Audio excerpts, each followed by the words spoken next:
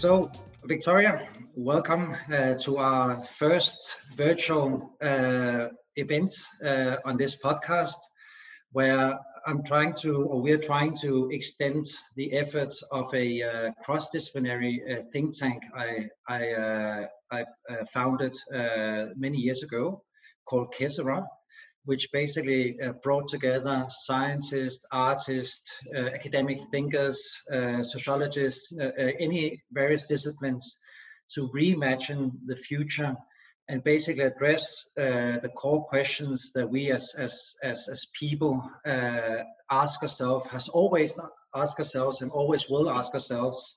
Yeah. And seeing that from different disciplines.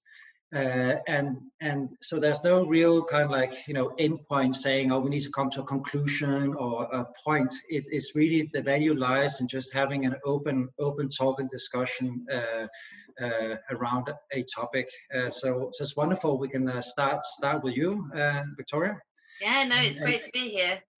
And it's going to be these small one-to-one intimate discussions where this is the first one, and then we're going to do a series of these. And I believe that the value in these podcasts probably won't be in one podcast by itself, but it'll be the tapestry it paints over a series of podcasts. Is at least what I hope. Yeah, no, I'm sure it will. Hope so. And today's topic is about the rethinking capitalism. And I've been very pleased with the talks we've had over the past number of weeks, which resulted in a very good article that you wrote about Wikifactory in Forbes. And I also loved what your own takeaway from those conversations were, which was about if you really want to do a transformative project or a business, what does it take to do that? And that ties very well into the topic about capitalism. Does capitalism really encourage more systemic ideas, or is it very short-term thinking? But before we go into these topics, maybe you could share a little bit about yourself to our audience. Yeah, sure. And also just to kind of pick up what you said about, the article, talking with you, after finding out about Wikifactory and when we had the initial conversation, I was so fascinated. And like I said in the article, that you brought up Max Weber as like one of the, when I said why, like I was asking, well, why do you want to do this? And I've never heard any other startup say anything like that, or any other founder. So maybe we should just share what that was, right? Because which was talking about Max Weber, the very famous philosopher and sociologist that talked about the iron cage, that every system is locked into its institutional framework, and if you were to make a change, you need to break this iron cage. And that was the motivation for starting Wikifactory. Exactly as you say, it was not about studying a market niche or looking at specific market opportunities, but really think a bit bigger. Yeah, and so my story, I'll explain my story in a minute, but it comes, what I love the last year or so, or the last few years getting more into business, is I've been thinking about it's always this thing as a business, you solve problems and you look at that, and then it was always these, and I'm not saying that's a bad thing, all these small problems or niche problems, and there's fantastic, a lot of people doing fantastic work, but what I love was you made me think about something I've been thinking about, which is why I want to talk about rethinking capitalism, is like these bigger problems, and can you solve that at a business level, and what that means. So that's why I really enjoyed digging in and writing about Wikifactory and really thinking about that. So thank you for the discussions as well. But I guess to explain what brought me here and brought to our conversation. So I think the pivotal moment for me was, so when I graduated, it was the financial crisis. So I originally studied history and I wanted to go into law. At the time, I was really interested in I guess justice and fighting for this. But actually, I realized when I graduated in the financial crisis, it made me think just how important economics was, and how that can actually shape lives for the better or worse. So I then like went through, tried a few different things, but actually decided I wanted to then go from history to economics. And then I went to the European Parliament after that, and actually managed to work on it was the Committee for the Financial, Economic and Social Crisis. So it was exactly that's right on fascinating. point. It was fascinating. This was like, that when everything was happening in Greece, when Europe was going through another crisis. But it really helped me look at that. And then I went on to do a master's in Paris in economic policy. But then there's another side of me. Both of my parents run their own business and they're self-employed, and I've always been interested in business. So I went back into consulting. And then the last few years I started my own company. Okay. Did I freeze a little bit? I don't think so. I think you are fine. So, and then the last few years, so I started working on my own company, and then and started writing for Forbes. So I was interested in like from a non-tech female perspective. But then COVID came, and that business ended, and I started a whole new business, which is like inspired by the wall behind me, which was like about urban gardening. So I changed completely, but I really started thinking about the role of kind of business and how business can be a force for good and have a positive social impact. And it's in the last year that I've realized, like bringing together my economics background and my business background, is that actually the core question for me is like how to rethink economics and rethink capitalism, and how we can improve that so that we improve society eventually. But I really think those are the core issues. So that's I think why I was so fascinated with your story and what has brought me here today. Fantastic. Well, I didn't know about this committee that you mentioned. Actually, now I'm a little bit curious. Could you share maybe some of your learnings from that committee work that you participated in? It was a while ago, but it was I think, and this actually I think comes back to a question, a core question with capitalism, like what's gone wrong, and why isn't it working? And I think during that time in the European Parliament and looking at the crisis, it was all these questions of like with the financial crisis, how much support should the state give? What support should be given to? Should it be given to companies? Should it be given to people? Right. Should it be given to countries? What's the right kind of, the support? In what way do we intervene? In what way do we leave things to work? And then also a question of what's the real impact of when you have like massive banks fail. We looked a lot as well at how that impacts everyday lives. And that was partly why I was there, actually, because, I'd gone from graduating previously, you had this idea you could kind of choose what job you wanted, and then graduating and realized that there weren't the jobs there. And even now, I feel so sorry for anyone graduating or coming out now, because I know the job market is just going to be so difficult. And that's part, with a health crisis, which led to economic crisis. So I think those were the core issues that came up, and obviously on a European level as well. But that it helped start the question of what's gone wrong with capitalism, actually. It's interesting that there was at the same. It was also the same time. So I have to feed the fire. The fire. Yeah, it's very important. I feel very jealous that I have a fire. I should on the screen. So actually, it was around the same time that my co-author and my co-author Adam Arvidsson, who's now a professor at the University in Naples, Adam Arvidsson. It was also about the financial crisis where we published our book, the Ethical Economy, which the tagline was, rethinking the economy after a values crisis. So we call it a values crisis, because the way we interpreted the financial crisis was that the big issue was there was a disconnect between price and value. So basically what the market is pricing and what we people value, right?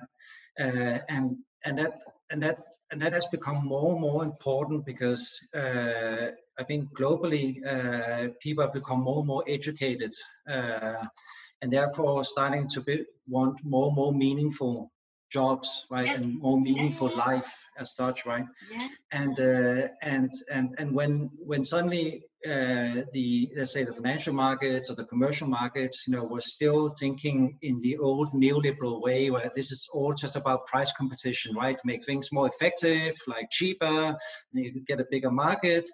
And then just produce products that you then market to people, through advertising and commercials, and then they want it, right? Well, that didn't really work anymore, right? Because people actually started to know what they want based on their values, not what a company says that they should want, right? And so suddenly there was this disconnect, which was a much more fundamental, I think, reason behind that crisis that really created a shift. And therefore we saw you could say, because the neoliberal model couldn't capture what capitalism, what value was today, because in that it's all about capital is all about machines, right? Like you invest the assets of production, right? And it's more about productive time. So how much more productivity can you get per hour out of these machines or people working, right? That's the traditional model. But of course now they didn't really capture where value happened today, where it became more intangible, right? So I think 2/3 or more of value created today are based on intangibles. If you look at the market valuation of companies, then the tangible assets is maybe 20% of the market value, right? And therefore, we saw suddenly academia trying to figure out, okay, how can we name these new assets? So we saw the rise of social capital, right? Of cultural capital, of human capital, right? And in our book, we introduced something called the ethical capital, but I can explain that later. But that's how we. So it's actually at the same time we decided to write a book, The Ethical Economy. So that's interesting.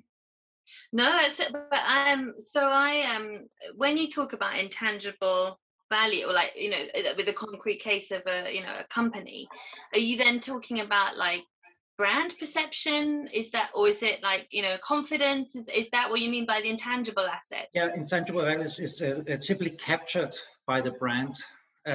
So it's by the brand value and what but it's not only brand value, it's also innovation capacity and the networks. But if we take the brand value, that's interesting, right? And this is where we said that the system is broken now, because when 2/3 of a value is intangible and you don't have any way to really measure it, like scientifically measure it, or accounting wise measuring it. So for example, if you looked at all the companies out there trying to account for brand value, then there would be up to 400 times difference between one company to another company evaluating it. So different metrics, different methodologies to do it. So it's totally irrational how you actually started to price this intangible value. And that was why that market became irrational and crashed at the end, because there's no objective measure for intangible value. It's only the financial markets that set it, right? And that's it. So accounting wise or scientific wise, there's no real agreed measurement of it.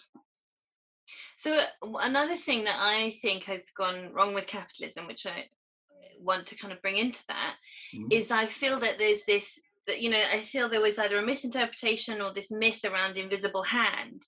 Yes. And that we over rationalized economics, but that so actually we kind of thought, oh, we've got to just that laissez-faire, leave it to it. But actually what you've said there about, well, if you're supposedly rational but you've got differences, and kind of brings back to this irrationality of how we perceive things. I'm curious what you think about kind of how we or this idea of the invisible hand, and actually if that's worked or not. Yeah, it's interesting that you mentioned that because in our book we question the invisible hand in terms, because the invisible hand is the price mechanism, right? And that allocates the resources. And we, because there's this new values explosion, you could say, that market mechanism doesn't really make sense so much anymore. So we introduced a term called the general sentiment, and said the general sentiment. General sentiment, saying that probably because of social technologies, for the first time in history, we actually know what people value, right? I mean, which is a historical feat. I mean, until today, in history, it would always be somebody interpreting what people value, right? Whether it's the church in the old days, or political parties or the financial markets, right? It's always been an intermediary trying to assess, what is value, right? And for the first time, because of social technologies, we actually do know what people value, right? We through the likes, through the rating, through the conversations and all this for the first time. So actually, what we were arguing is like, why don't we have actually something called the general sentiment, where we actually capture how people value the different assets, how people value Apple or value a cultural product as well, because we can actually capture it today. And that's, we claim, is actually a much better valuation system, because it aligns the price value problem that was before, because it's based on what people themselves feel about this company or this product or this cultural experience or whatever, right? So there will be no longer a disconnect between price and value. So I think, and we have seen movements in that direction. So for example, I remember some years back, there were some retail shops in London, and I'm not sure that they still do that, but they had the price of the item, and next to it they had the basically the Twitter, I mean the number of likes or Twitter sentiment to it, right? So because that's how shopping happens today, right? It's very much a social validation of a product that makes you buy it. It's not the price itself, right? Because price is starting to, in any case, level out, because there's so much competition, right? So what really makes the buying decision is the social validation, that your friends like it, or like this is trendy or cool or whatever. So that is starting. So this general sentiment is starting to guide the allocation of resources, meaning buying decisions, investment decisions, where people want to work, right? So if you're a talent like yourself, you're not just going to a company because they pay you more. You go because you're aligned to the purpose of that company, or the mission, the values that you stand for. So it's more that sentiment that will now allocate these resources. So that's a new invisible hand, you can say.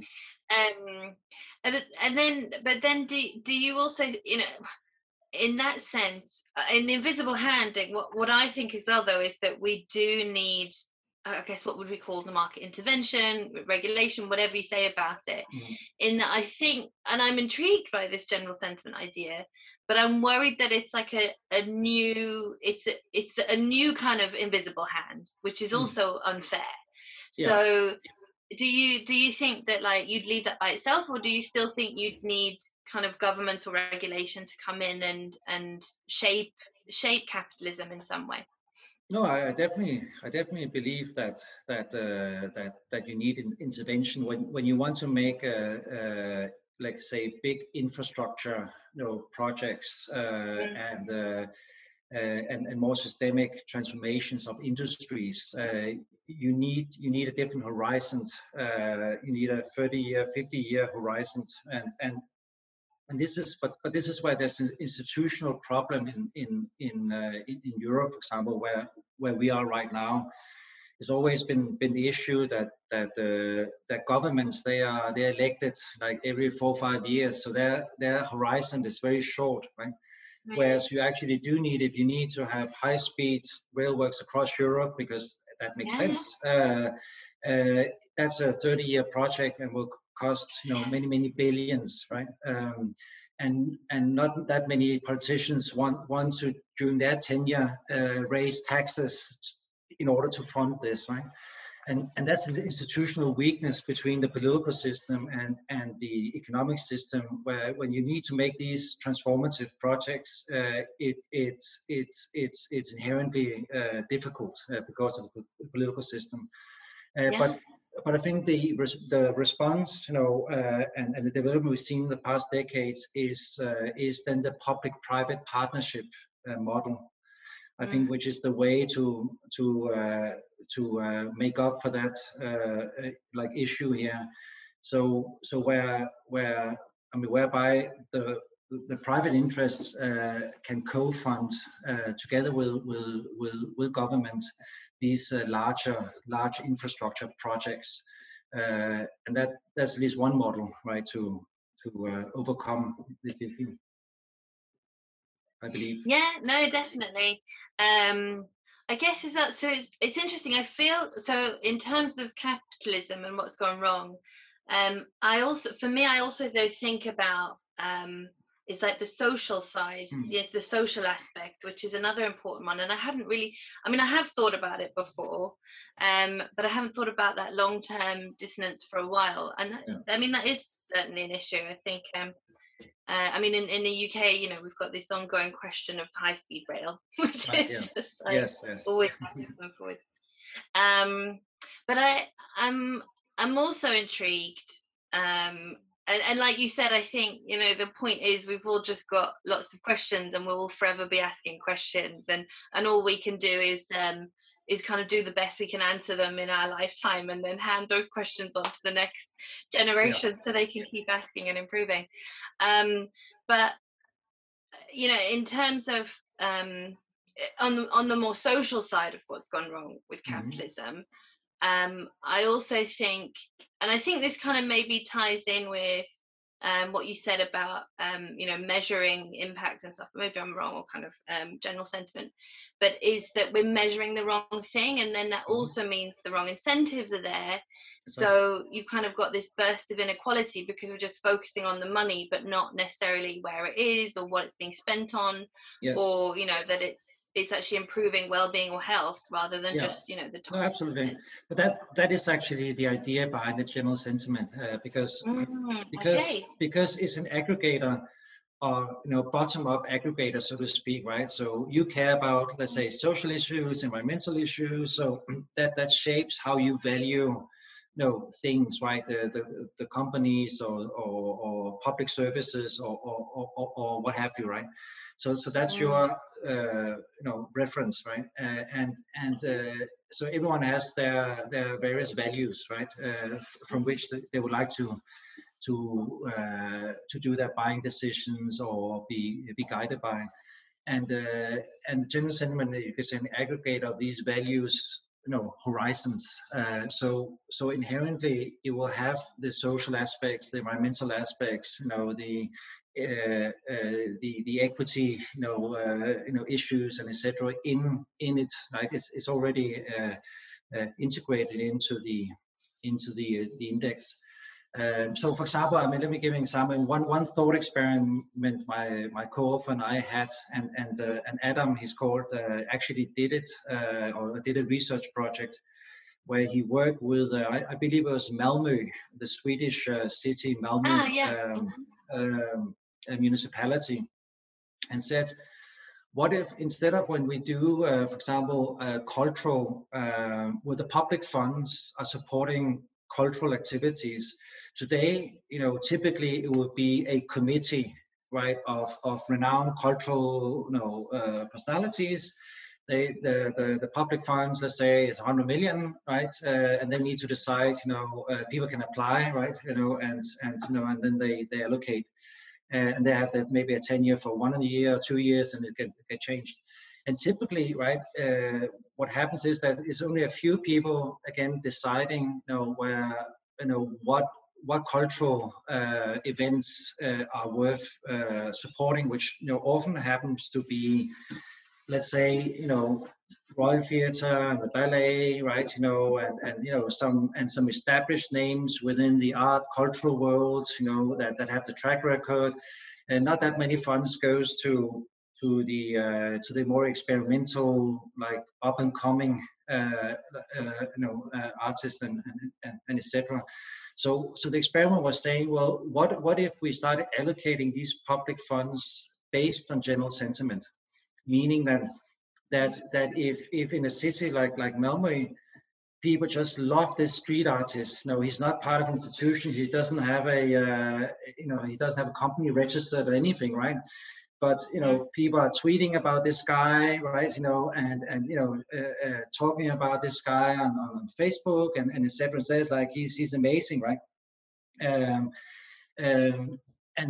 that starts to count, right? So if compared to how much positive social capital he's building in Malmö compared to a more traditional like art gallery or what have you, right? Then it will be automatically allocated to those cultural projects that actually are creating positive sentiments, right? Where people really feel this is cool, this is really inspiring, and etc. Right?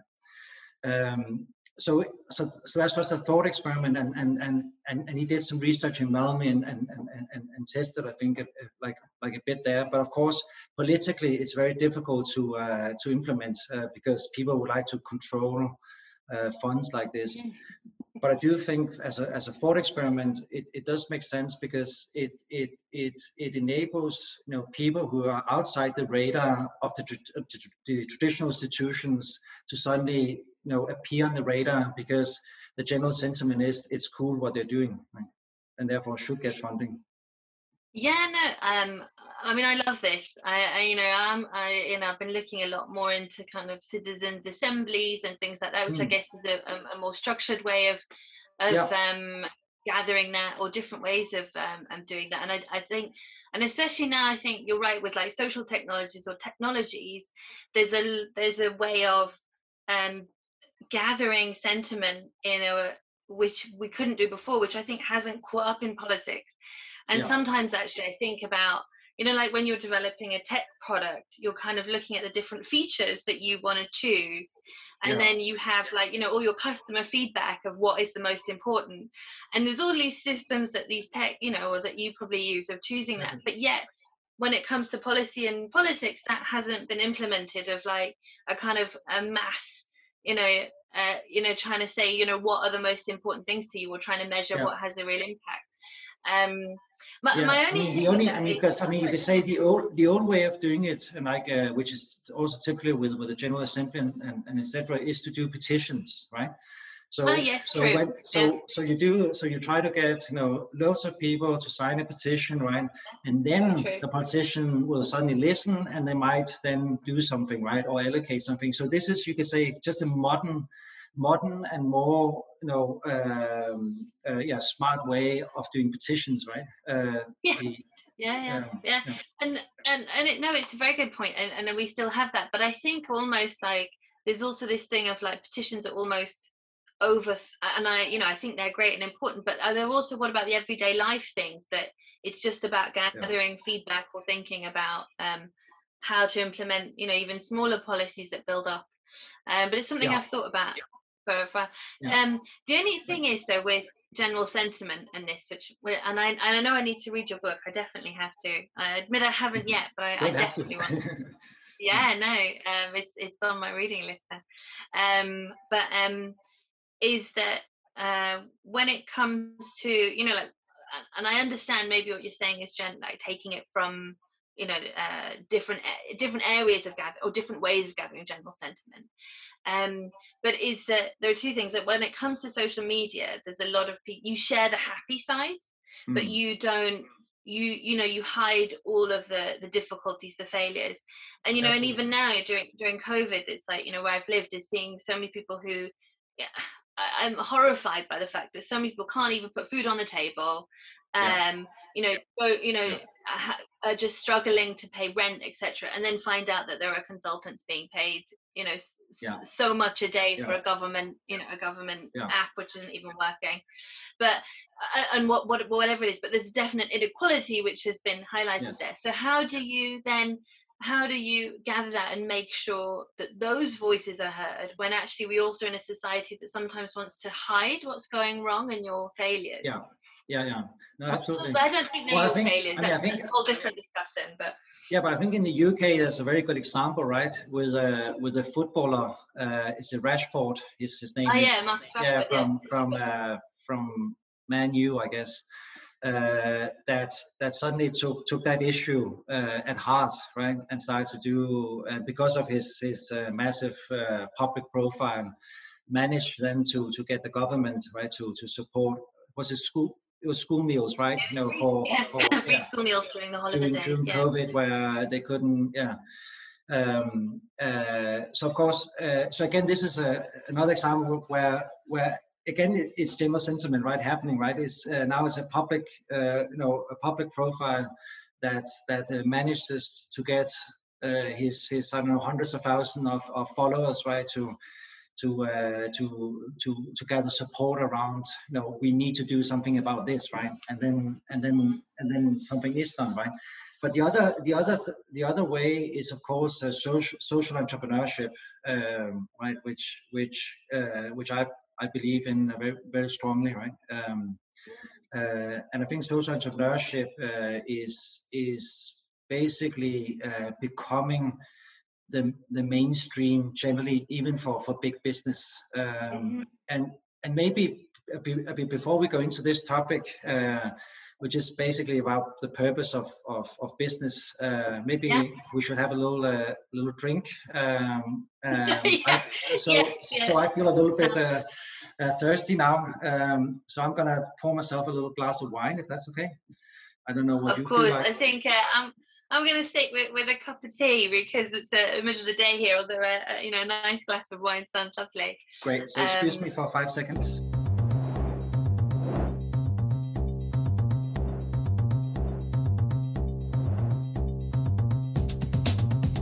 So this cup I got from Sweden, and it was this moment where you get the conversion rate wrong. Right. And I stupidly thought it was £1.50, and so my boyfriend was like, "Oh, should we get 2 of them?" I was like, "Let's get 4." And then we walk out, and then I was like, "Oh, that's great." He's like, "Yeah, that cost us £60." I was like, "Oh God." Yeah. But so there's very nice mug. Cheers. Cheers.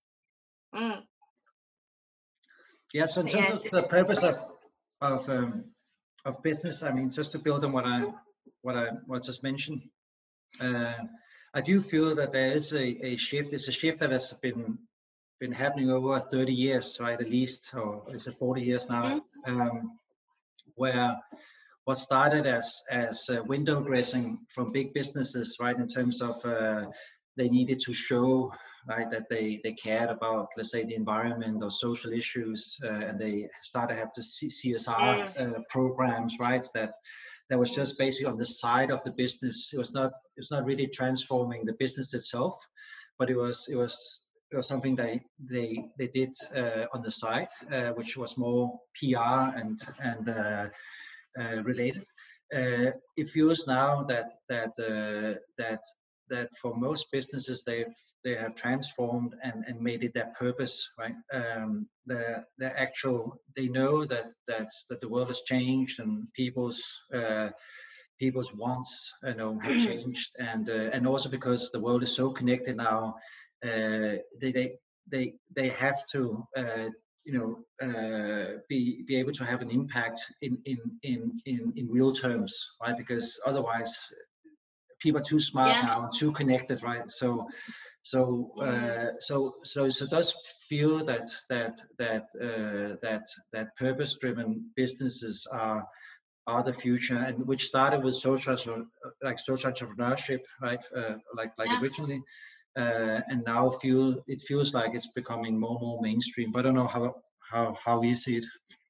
Yeah, I think what I have been thinking. Well, obviously, I've been thinking a lot about this. This is my new passion, or it's something I think has been a long time. But as a historian, though, I do think that we have had this before. Like, philanthropy is probably what you called it before. And I think about the great industrialists who built all these towns that had to make sure that people had access to parks or to like good housing. But I think now that I think you're right, though, there has been this trend back in, which was originally window dressing. But then now we've got this series of crises, which really means that actually this is no longer a nice to have. This is like has to change. So whether it's from the economic, a series of economic crisis and growing inequalities, like even if you look at the difference of CEO pay. And I think it's in the States, it's like there's a massive difference. About 30 years ago, it was the CEO was only paid about, I think it was 30 times more than the average worker, and now it's like 300 times more. So this talk of inequality is real and has a real impact, and is something which has shifted. So there's a real economic crisis there of kind of this difference. Then there's also the environmental crisis. We're realizing we're getting closer and closer to the point of no return, and a whole new generation are tuned into that, and it's their absolute goal to kind of make sure that we don't we don't wait until it's too late. And now, of course, we've also got the COVID, this health crisis. So I think now, I think you're right that there's a general sentiment in the sense that it's changed from being window dressing to actually new people who find meaning and purpose in what they do, and that's why it's more important not only for people to work there, but to kind of create. And I think there's this push, but also that we have no choice. If businesses don't do something, we'll be in trouble. Yeah, I mean, I think the crisis have definitely been a quite key component, because it always raises awareness, and it makes it very real for most people. But I also do think that going back to the dear old Max Weber, to change that iron cage, right? Which is regulations, like the policies, the tools, basically all the aspects that makes up the system does take time, right? So even I mean, let's assume that 30 years ago that companies actually were serious about saying, okay, let's transform our entire production system into a renewable energy led fueled production system. Then simply it was not possible. Back then there was not the innovation, the technology was not there yet. Yes, you could find some windmills here and there and some solar panels, right? But it was not the price or the cost was just too high, right, to make sense, right? Whereas there's been an explosion of innovation over the past, especially the past 20 years, where a lot of these good intentions now actually are feasible, right? So that's also part of the picture, right? That now you can. There's absolutely no excuse, right? Not to switch to renewable energies, because they are as cheap as the fossil fuel led ones. I mean, just to take one example, right? So it's both. I think these crises that create the awareness. It's as you also said, right, that people are much more educated now. They have grown up in a different world, right? So they they expect something else from their lives. And then it's also innovation, right? That we now have the technologies to make it feasible, and also that we're starting, to have some regulation and policies that actually support it. Right? But it's been long time coming, right? And it's only been through this strife for 40 years, right? Of people highlighting the issue, right? and people writing about it, etc. Right? But it takes a long time to change the system, and yeah, I do feel we are on the way. Yeah, no, definitely. I think what you were talking about there made me think kind of about gosh, too many thoughts. I'm trying to it's like right, I'm right. gonna And start the fire I've got again. a pen. Yeah, I've got a pencil in hand because as I was talking, I was like, I had an old-fashioned pencil to make notes because I was so intrigued. But you're right, I think, and I guess I was thinking about with Wikifactory, as you said, like because of innovation now with what is an additive manufacturing or 3D printing. It opens up a whole set of doors, or as you said, with renewables or other things as well. But then, and I think there's definitely a shift of companies. I think I've got two questions in mind. One is when it comes to a business, should we be looking more at how do we help companies solve these big issues, like like yourself? Oh, that's a good fire. That's a very good fire. That was very effective, huh? It's a So little we party can trick. I mean, this is a little party trick I always do. yeah. So while we're discussing the burning issues of today, yeah, that's right. Totally. But should businesses be solving these problems, or should it just be and I think there should be a mix. I think there should be some that focus more on solving problems and some which should just have more sustainable practices. And then my other question is, do we have the right incentives in place in terms of shareholder value to make more people shift towards social entrepreneurship? What is yours? Yeah, I mean, I do feel the era of companies that are just focused on consumption, whether it's product consumption or media consumption, eyeball consumption or tactics, is in decline. It feels that there are more companies that now are becoming the new unicorns, that are actually transforming things. One thing is, of course, Wikifactory ourselves, what we're doing, but you can see in the logistics field, for example, there's a lot of startups in the logistics field that are transforming how the logistics sector is running. And so it feels like that today, to succeed, it's not either or, right? It is you use business and demand as a driver for impact. So which is also always a little bit more powerful because it can scale that impact compared to if it was purely philanthropic, for example, right? So I believe these startups are quite strong to drive impact.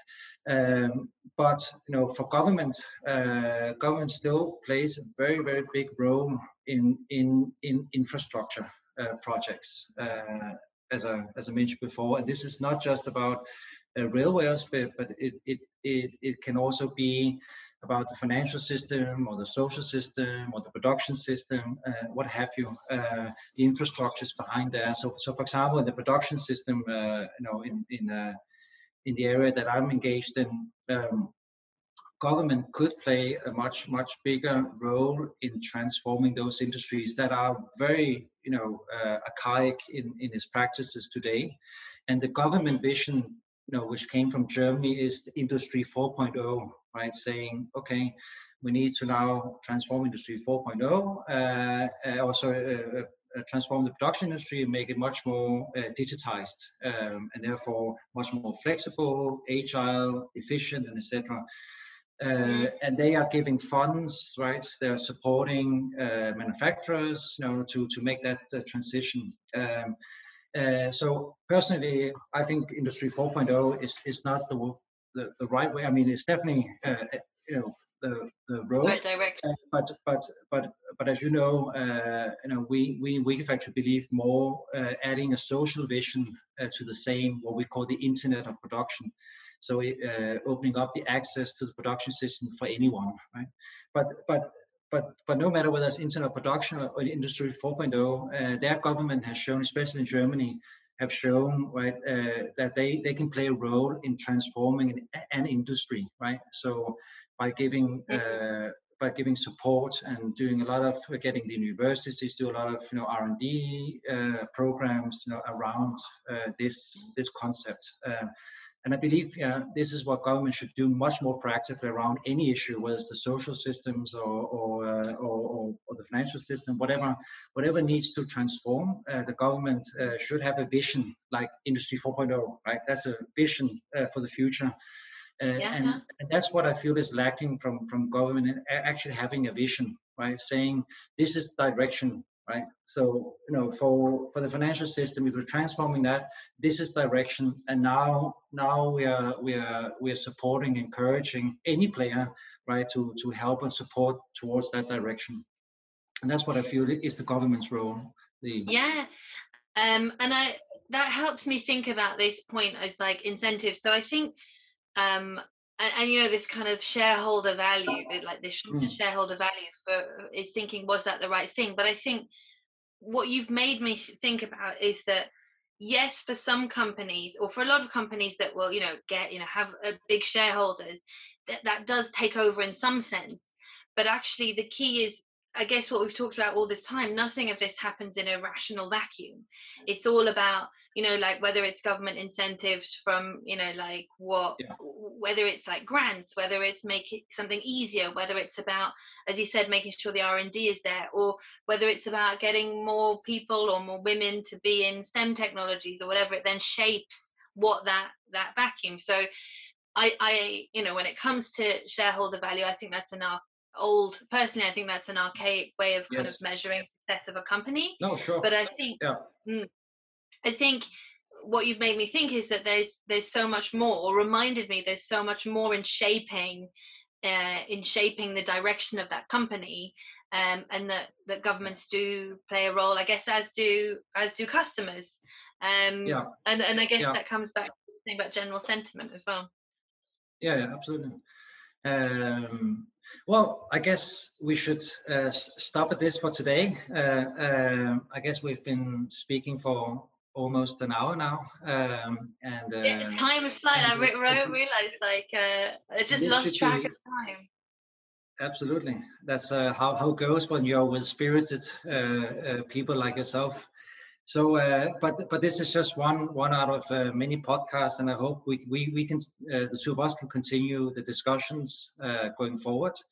We are, as you're probably aware of, want to do a number of these podcasts with different topics. Rethinking capitalism is a very big topic, so we'll definitely have more episodes about this, and it'll be great to continue our discussion. I think we only started our discussion right now. It's just the surface. Totally, and but we're also planning to do like exactly the other systems, like rethinking the financial system, or rethinking the production system, rethinking social systems, and etc. So stay tuned, and I hope you'll engage going forward. So I would love to. Well, first of all, I'm very intrigued into, as you said, this tapestry of what all these different thoughts, and I love that you're bringing together people from different backgrounds, and it reminds me very much of kind of this, French salon discussions, but I think which is all about the enlightenment and realizing that there's many perspectives on one issue. So I'm very excited about that. And if I would love to chat again. As I say, I think we've just touched the surface, so I'm very happy to explore more. But I'm very intrigued to hear what other great conversations you have. Great, thank you, Victoria. Thanks very much. Thank you for any listeners out there. I hope this has been a good start, and looking forward to seeing you in the next episodes. Thank you.